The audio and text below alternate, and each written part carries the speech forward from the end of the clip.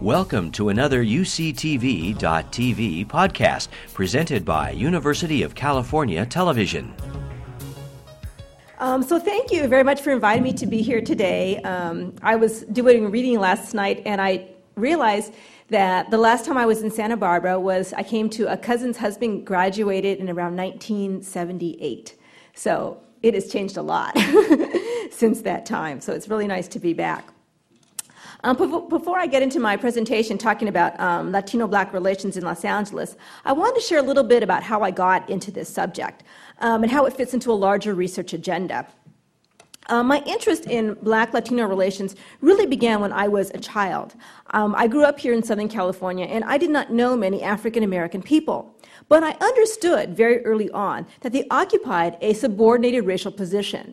And I was deeply curious how I, as a Mexican-American, played a role in that.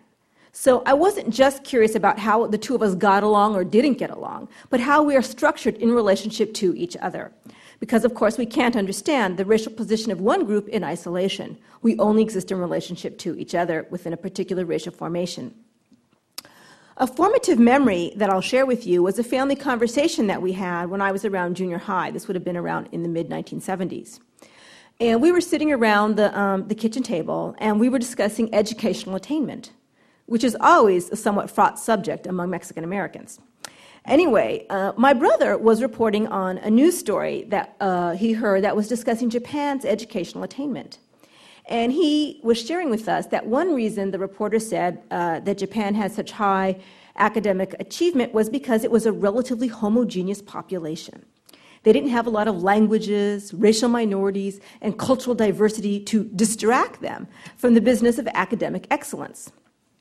And so my Nina, my aunt, she said, "Oh, so they bring us down." I questioned her. Who is the us? Who is the they to which she is referring? It turns out the us was the nation. She was identifying with white Anglo-America. The they were African Americans. So this is really rich. We have here this Mexican American woman whose first language is Spanish and has very modest educational attainment, I might add, as did her children, my cousins. And she believed that the cultural differences of African Americans were responsible for the U.S.'s mediocre educational attainment, and not the Mexicans. This was both intriguing and very troubling to me as a young junior high girl who was trying to figure out what race was, what difference was, and how inequality worked here in the United States.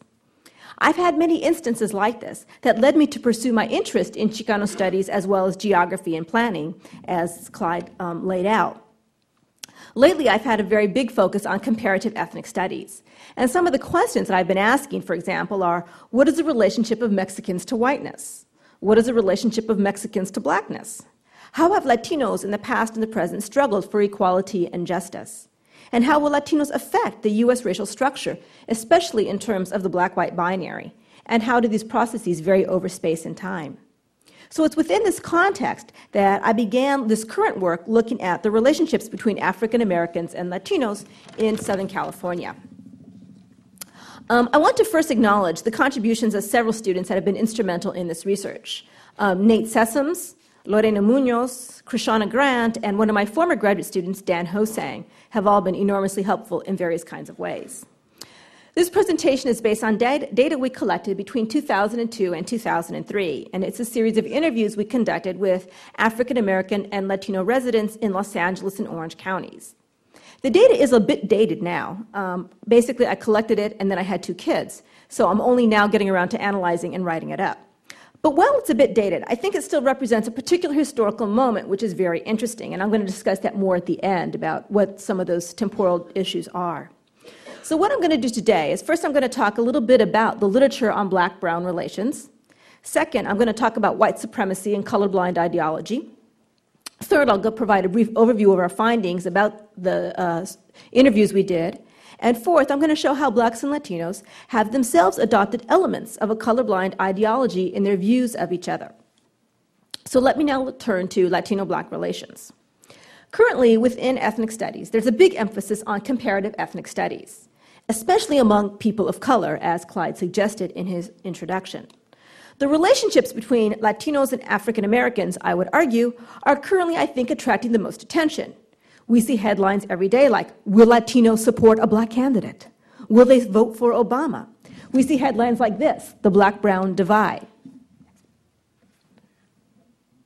I don't know if you've heard about this particular kinds of, there's some gang members from, I think, Florencia 13 have been charged with hate crimes against African Americans in Los Angeles, which have attracted tremendous headlines attention.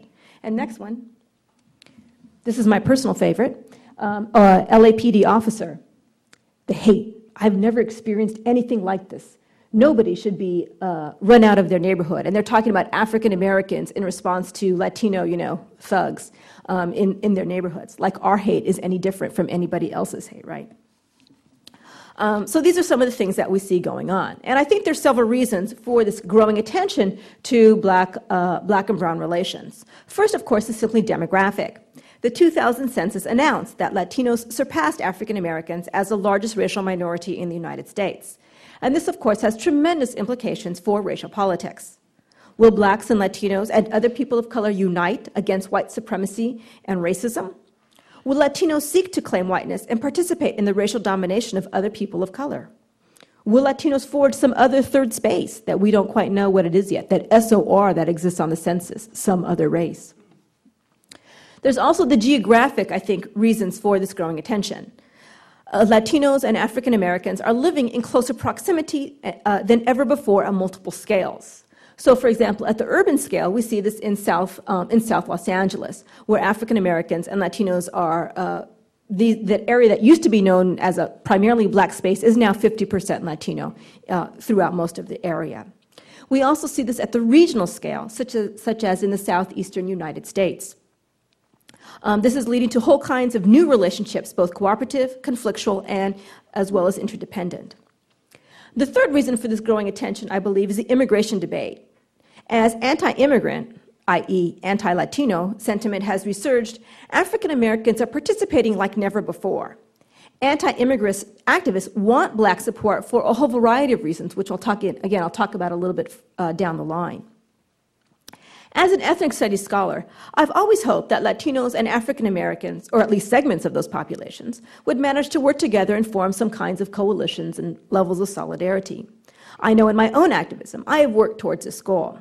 But in fact, the scholarship on this question is rather mixed. Tacho Mendiola, I think, was the first to really begin systematically studying Black-Latino relations in his work in Houston, Texas. Since then, I think there's been a growing body of work that's just begun to excavate these very, very complex and deep set of interrelationships between these two communities of color. And we're just really, as Clyde suggested, we're just hitting the tip of the iceberg. There's so much we don't know that has yet to be worked out. But what we do know so far, I think, there's generally two schools of thought on the question of Black-Latino relations.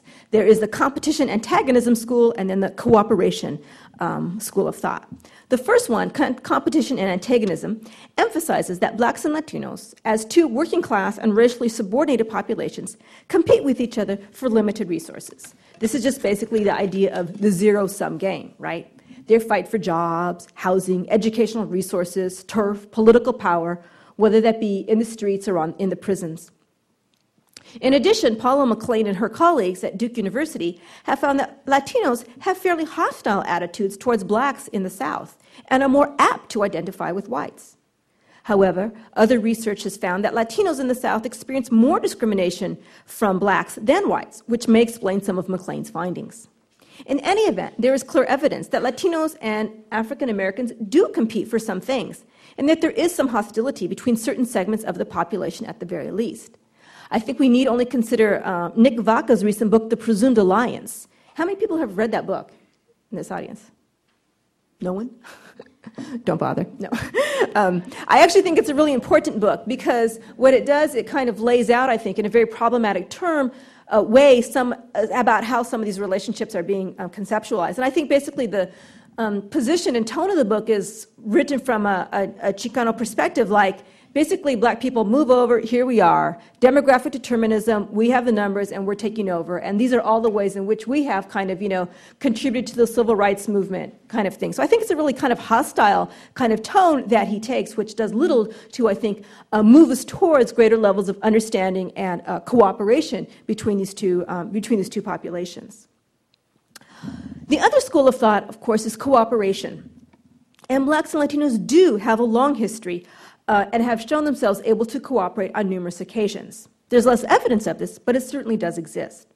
There's a growing body of literature that documents coalitions, alliances, and solidarity work between the two groups. There have been historical moments of cooperation, such as, for example, between the Black Panthers, the Brown Berets, and the Young Lords. In my research, I have found that these relationships are not always as close as we might imagine, but they definitely do exist, and there definitely is the solidarity there between different kinds of organizations. There's also all kinds of cultural sharing that exists. We see this in music of the hip-hop of today, as well as in the past. The 1970s, for example, the music of war, back to the 1950s and 40s, some of the jazz and other kind of musical innovations that were going on. We see this in clothing, such as the zoot suit, kind of the suit of resistance worn by various men of color. And we see it, of course, in terms of style, such as the lowrider, which I consider to be one of my people's greatest contributions to culture.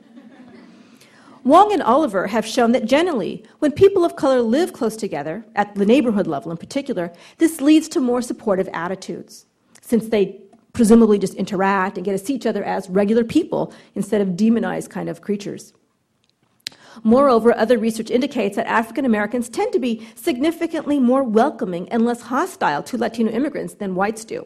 There's a number of surveys who have showed this across the country. And this is surprising to many people because as a largely low-income population, most people presume that blacks would be in greater competition with Latinos, yet they consistently are less hostile than whites. Manuel Pastor has argued that African Americans may see Latinos as potential allies, and that might account for the greater sympathy and greater reduced hostility toward this population. While this literature has generated some invaluable insights, I also think it's been limited in its vision to date. It doesn't take into account the larger racial formation and power relations in which these groups exist. In particular, the role of white supremacy, which shapes the context for interethnic relations among communities of color. So let me now turn to white supremacy and colorblind ideology.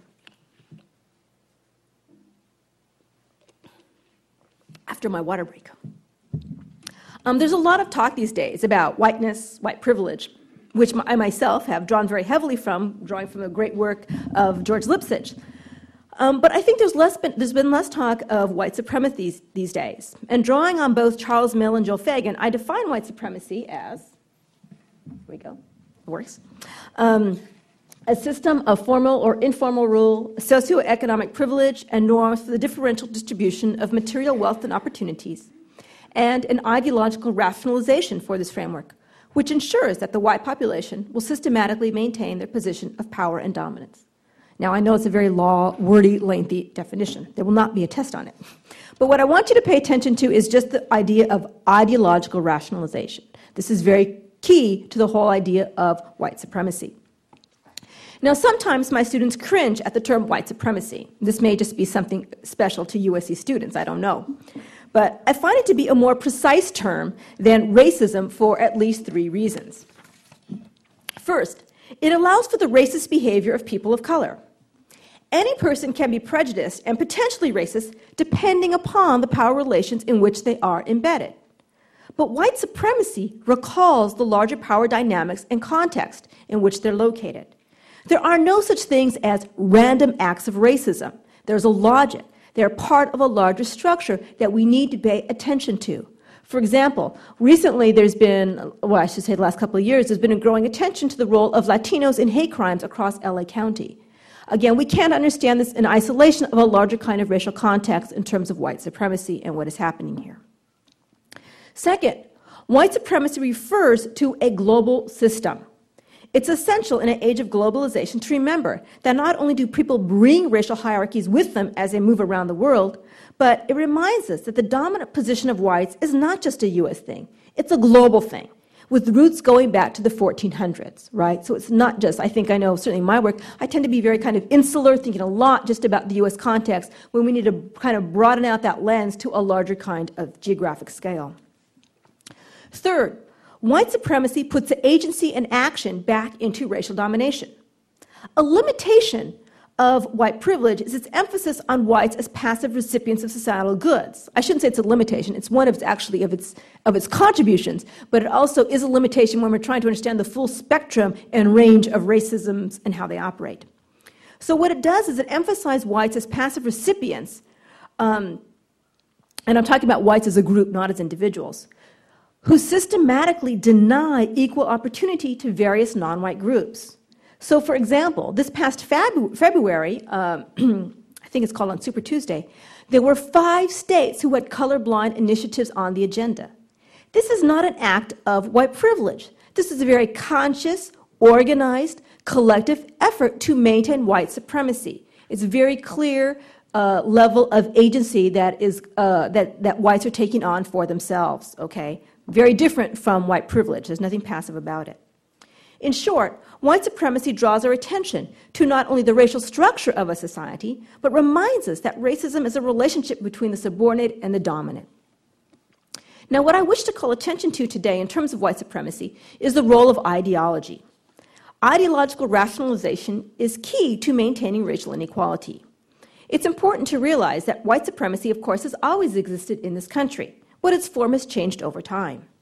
Earlier, white supremacy was maintained through overt means such as lynching, reservations, genocide, and mass deportations. Since the civil rights movement, it has been maintained in more diverse and subtle ways. And currently, it's being maintained through a colorblind ideology. Now, colorblind ideology refers to a racial ideology that purports to deny the existence of race, racial difference, racism, and racial power. Such a strategy is necessary at this juncture because it is no longer socially acceptable to speak of others in racially pejorative terms. It is not cool to be racist. Thus, we have managed to change the discursive and ideological terrain surrounding racism. Today, people of color can still be demonized and denied equal opportunity, but nobody is considered a racist. Now, there are multiple forms of colorblind ideology. The most famous, of course, is Ward Connerly's Proposition 209, the Civil Rights Initiative, which sought to ban racial identification, and which my former student, Dan Hosang, has written so incisively about, which, of course, has had tremendous consequences for places like the UC educational system. Or I'm sure you've all heard people say, I don't notice skin color, or it's not a racial thing. The term illegal immigrant, I believe, is code for a whole slew of racist ideas and practices, which have become completely acceptable because supposedly it's not tied to race. It's tied to one's national origin or citizenship status, which has a different kind of, moral meaning that is completely fine for us to attack and to demonize in all kinds of ways. Neil Gitanda has spelled out precisely why colorblind ideology is so contradictory in what he calls non-recognition. And there's 3 parts to non-recognition. First, there is some characteristic or classification recognizable as racial. Second, the characteristic must be recognized. And third, the characteristic must not be considered in a decision. So, for example, somebody says, I did not notice that she was brown. Well, yes, you did notice. What you're choosing to say is that it is irrelevant. Now, this supposed irrelevancy is crucial because all racial characteristics exist within a given social and historical context. They have no meaning outside of a racial formation.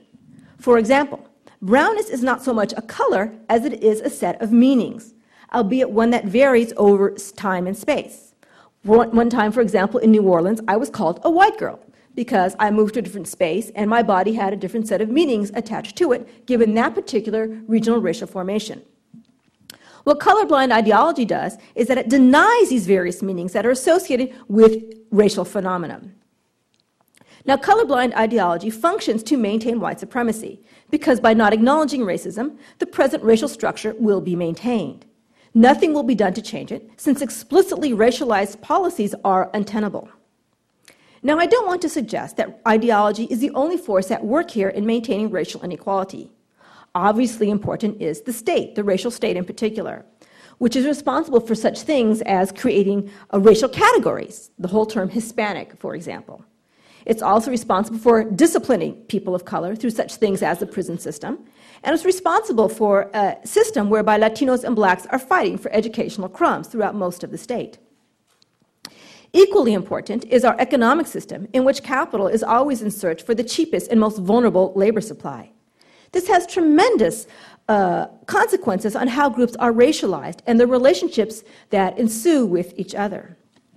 Given these power relations, ideology is still crucial to the creation of the racial formation. Ideology provides the rationalization for such inequalities. Now, Eduardo Bonilla Silva has done tremendous work on this topic. He has shown how a colorblind ideology works among whites, and he's identified a whole series of tropes that people use in what he calls their racial talk. Okay, next one. There's a whole series, he has a different series of tropes, and there's only three I wish to bring to your attention, based on both the work of Bonilla Silva as well as Kimberly Crenshaw. The first is the biologization of culture, or just the idea of cultural racism. And this simply, of course, is the idea that racial inequality is not a function of biology, but is more a function of culture.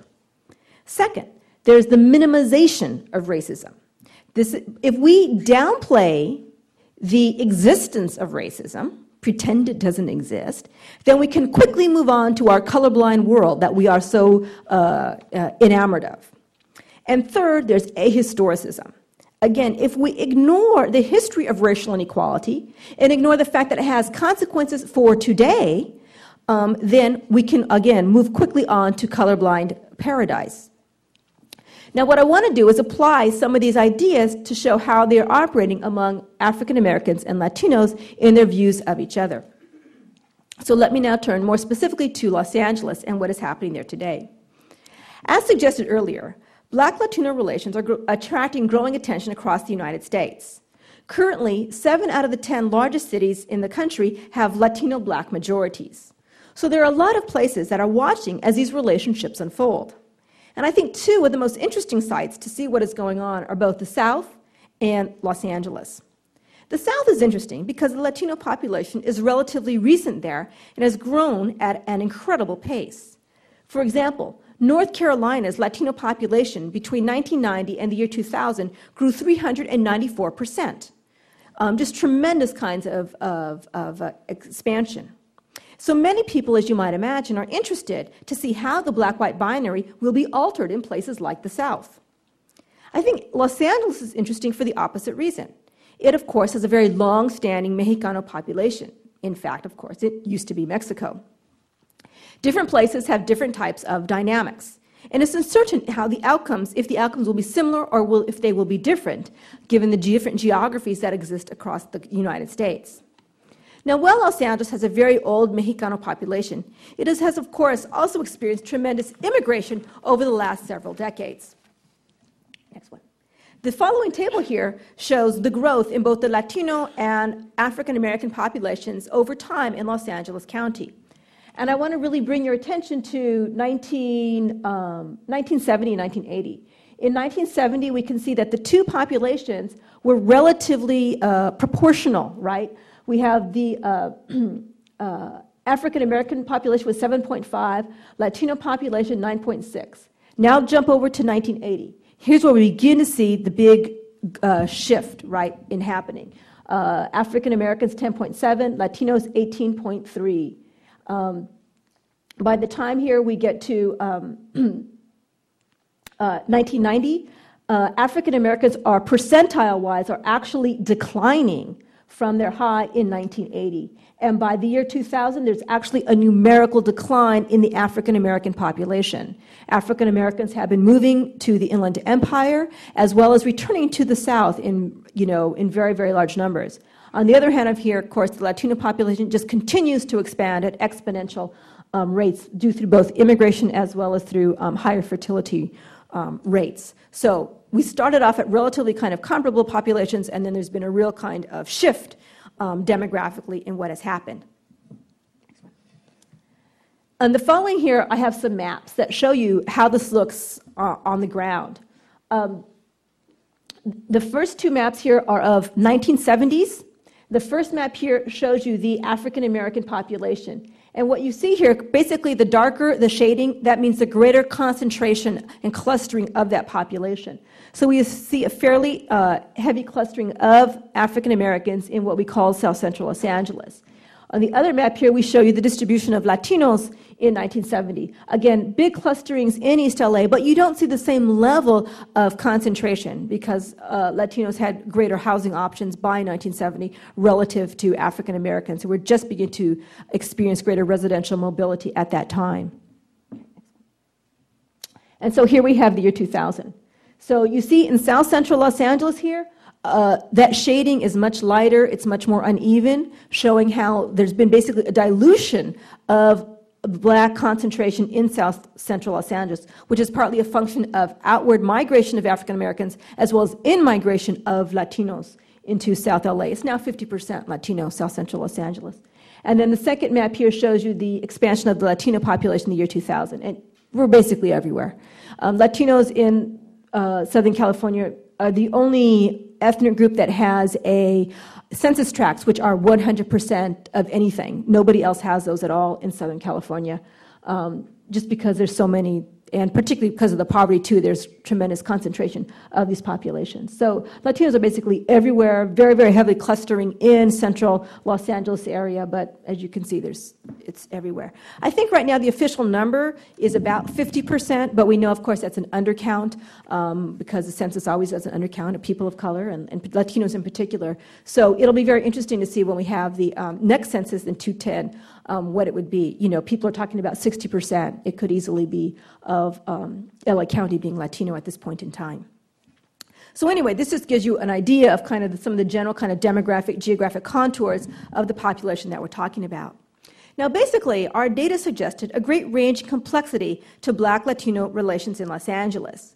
The first thing we have to realize is that there is no such thing as any monolithic Black-Latino relationship. Instead, what we have are multiple sets of relationships, depending on geography, class, nativity, generation, and even gender. We saw some interesting kinds of differences. So it's very difficult to talk about any one set of relationships. It's very, very diverse what you see.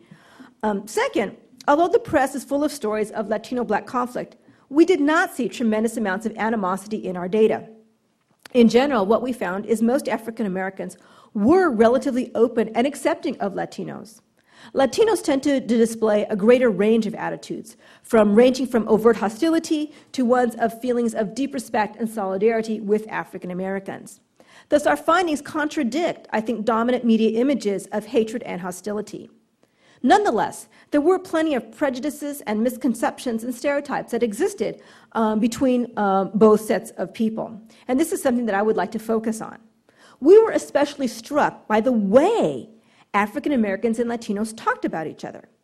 Initially, we would laugh when we read, like, for example, a Black interviewee saying, "Now, I'm not racist, but," and then they begin to complain about some type of Latino behavior or practice. But over time, we began to see a pattern. We saw how the language and ideology of many respondents reflected the discourse of colorblind ideology. And I'd like to give you some examples from each group about how that works. And first, I'll talk about Latinos. Latinos who don't see race. We all hear people say, "I don't see race," or "race doesn't matter." This is basically an effort to position oneself not as a racist. Numerous interviewees used this language and then immediately proceeded to show, in fact, how race did matter to them. Following is a quote from David, a 37-year-old Southern California native who discussed his dating preferences. He says, "I am an equal opportunity dater.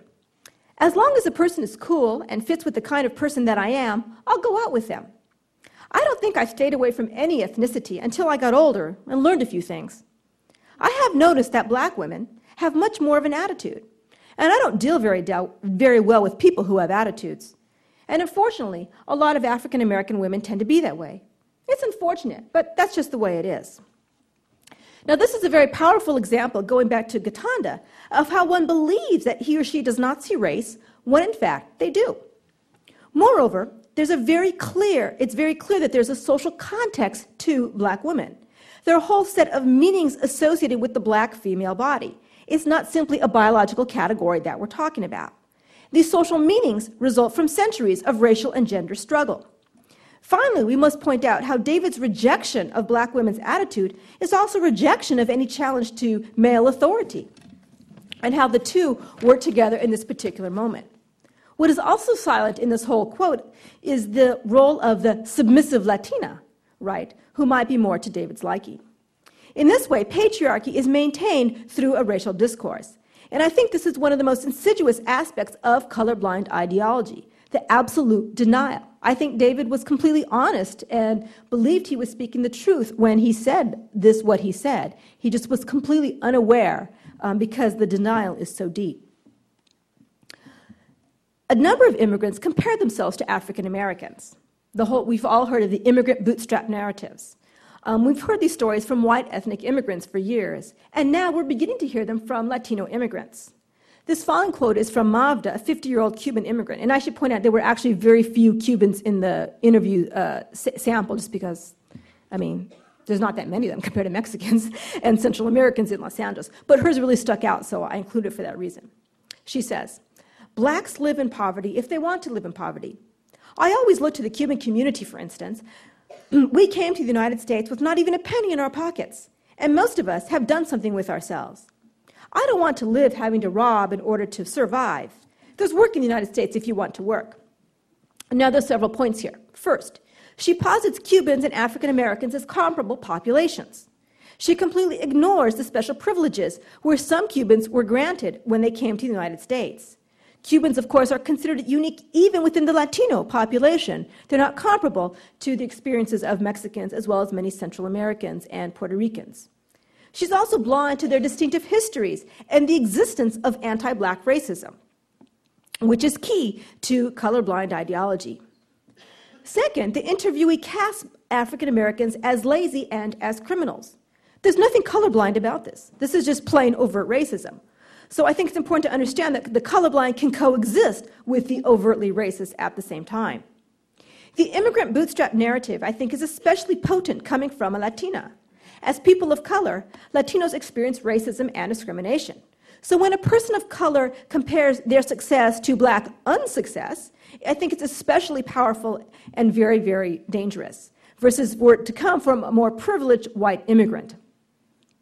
So I think, in short, this quote illustrates how some Latinos are oblivious to anti-black racism, even though some of these people might very well be doing the discrimination themselves.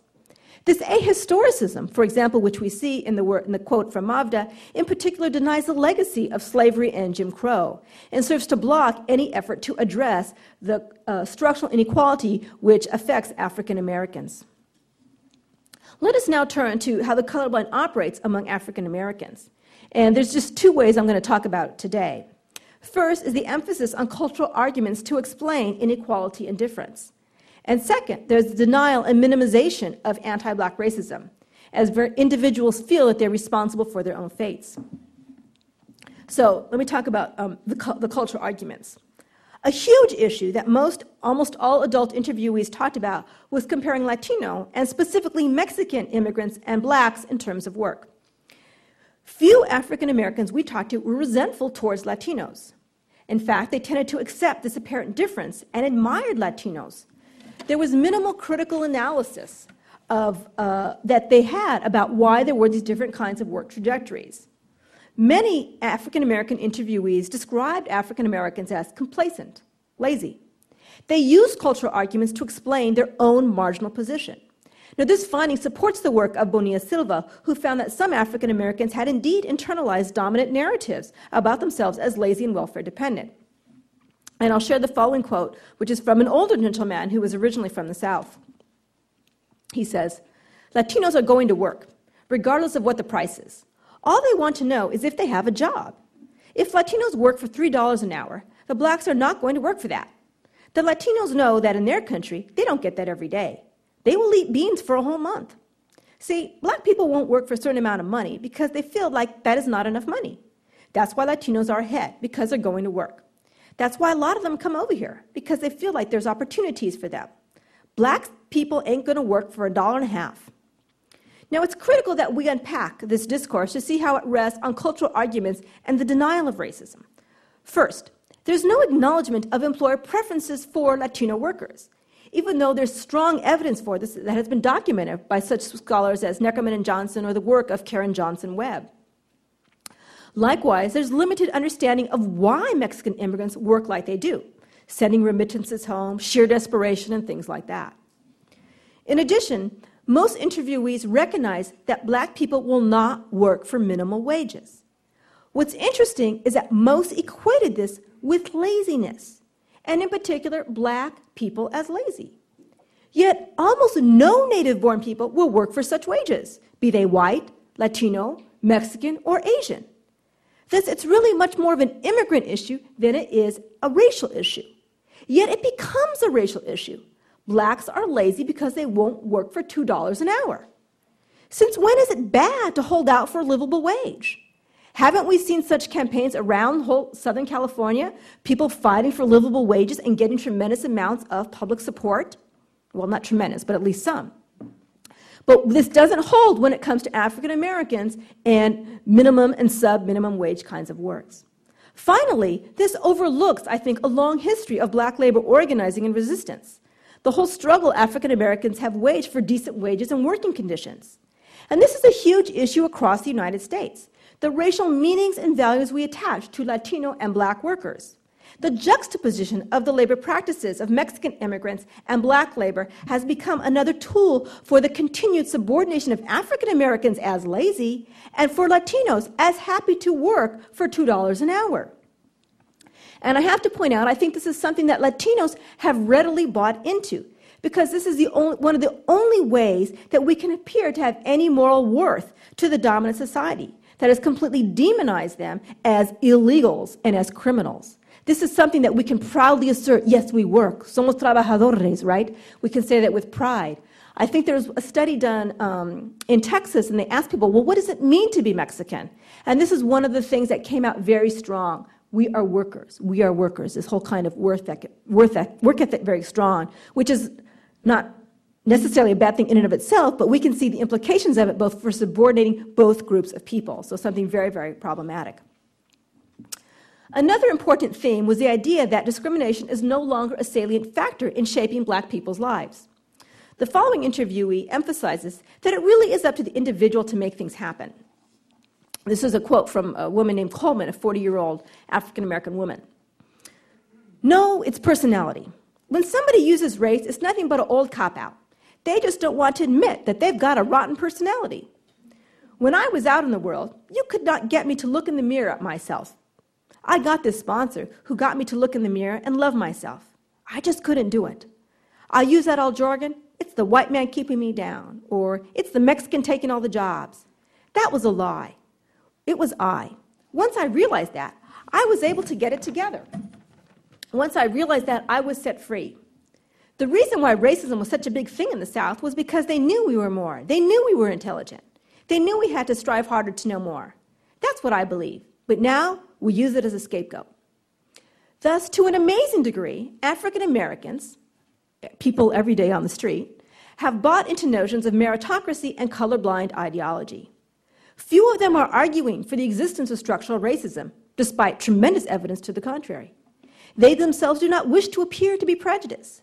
They have absorbed the lesson that the political space does not exist to discuss structural racism and white supremacy. It's all about the individual.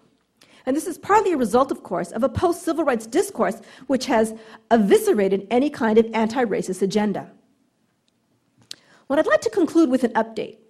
Since this data was collected, there's been a huge increase in anti-immigrant sentiment, yet again, including unprecedented Black participation in these debates. We have Ted Hayes, who has joined the Minutemen and formed the Atticus Crispus Brigade. He's proclaimed that illegal immigration is the greatest threat to Blacks since slavery. There's FAIR, the Federation for American Immigration Reform, who funded an organization called Choose Black America as a Black anti-immigrant group. In addition, there's been a whole series of urban forums in LA since starting in 2005. Initially, they were a venue to discuss Black-Latino relations. Then, they became venues for Blacks to discuss illegal immigration. Then they became a venue for blacks to complain about all things Latino. So I think there's several things that are going on here that can explain some of these changes. First, the media has really grabbed onto this issue. The media, as you know, plays a powerful role in shaping our consciousness. The media informs us of what is going on, but also tells us how significant an event or issue is. One of my graduate students, Krishana Grant, did a study of how the Los Angeles Times represented Black-Latino relations over a 10-year period of time. She found that 76% of all the news stories were negative in the LA Times. So it's very powerful the way the media is picking up on and casting this issue. We have to ask ourselves, what kind of work is it doing? What is the purpose of these representations? Second, African Americans have been heavily courted by anti-immigrant forces. We can see the powerful work that race does here. The black body confers moral legitimacy on anti-immigrant efforts. It makes it possible to avoid any charges of racism if, in fact, you have a black person as part of your team. And of course, this is ironic. The deliberate utilization of black bodies allows for the production of a colorblind political discourse and ideology. Third, we have to acknowledge that there are legitimate set of grievances on the part of African Americans in regards to Latino immigration. How could there not be, given the kind of rapid levels of which it has occurring, which has affected their communities in so many ways? People talk mostly about jobs, but in fact, that's not what we found. What people talked much more about was space, was landscape, the neighborhood, the way it's changing, the way it looks, the predominance of the Spanish language, their inability to get particular kinds of foods or services that they might have been more accustomed to and are an important part of their black identity and culture. That's what we found lots more tension about. Also, there was a lot of complaints about the householding practices of Latinos. You know, the cars on the lawn, keeping goats and chickens in the backyard, growing corn. Some other African Americans tried to be very sensitive to this, and they realized, well, you know what, a generation or two ago, we were doing the same thing. But there was a lot of complaints around those kinds of things. So space, landscape, the appearance of the neighborhood were really dominant issues, much more we found than jobs. But I have to point out, I think that's unique also to Southern California. In other parts of the country, I think the job issue is much more salient, where African Americans have predominated in the low-wage, both manufacturing and service center for very long periods of time. Over here in Los Angeles, it's been a somewhat different kind of job distribution, division of labor, where Latinos have dominated these jobs for decades. So what we have is a rapidly changing political landscape, and only time will tell what will happen. But there are several things what we can do. As trite as this sounds, I never thought I'd really be saying this, there's a desperate need for multicultural education at all grade levels. The knowledge that each group had of each other was really extremely disturbing. We encountered African Americans, for example, who did not know that Los Angeles was once a Mexican city. In their mind, all Latinos were illegal immigrants.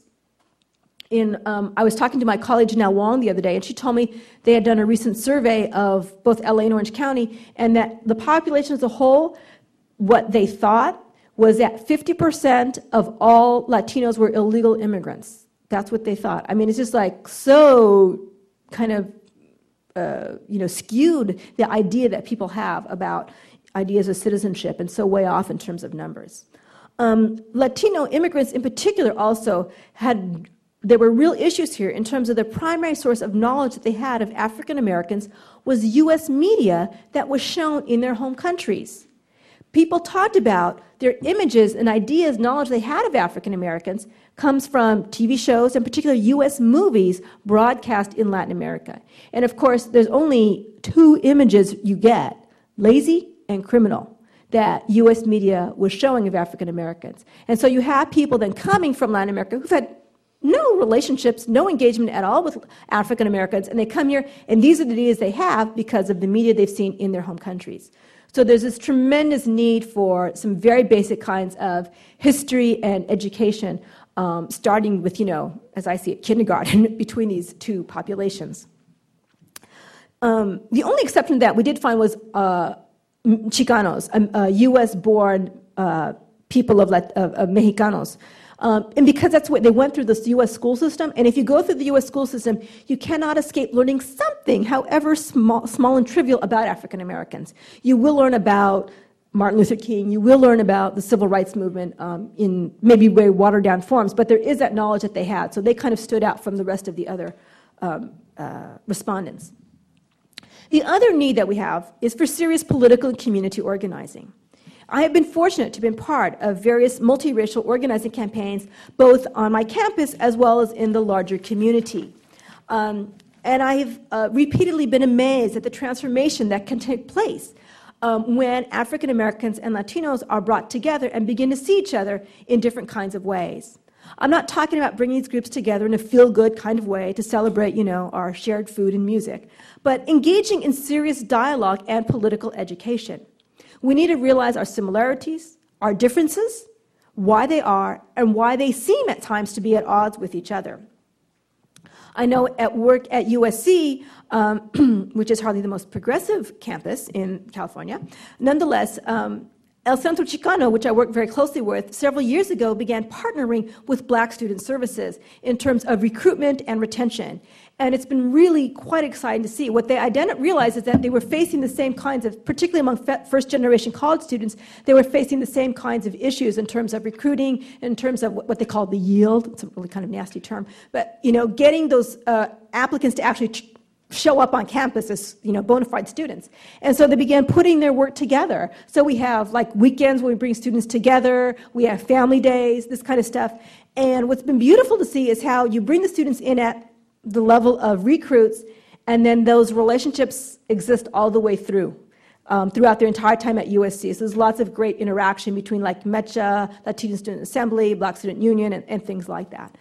So that's really been one area I think that has shown some great promise.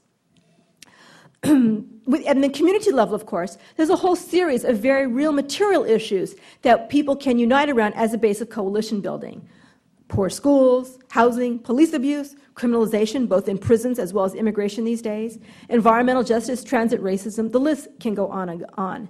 So when we look at these populations, even though there are lots of points of tension and difference, we know materially there are potential points of commonality where people can unite and come together.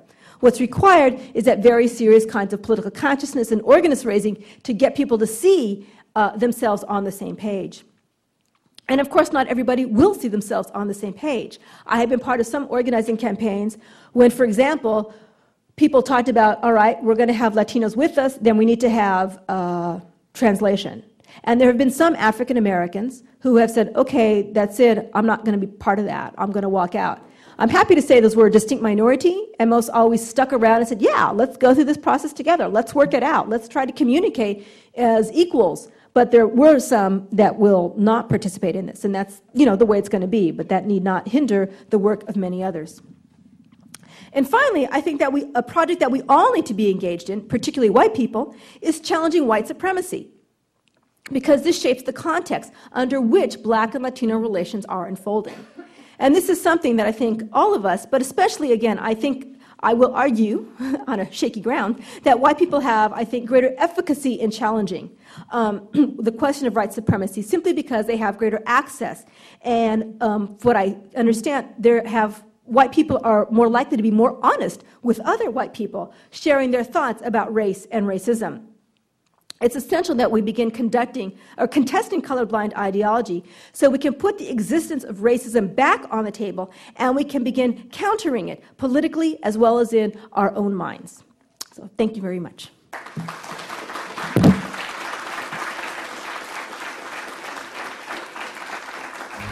You've been listening to a podcast by University of California Television. For more information about this program or UCTV, visit us online at uctv.tv.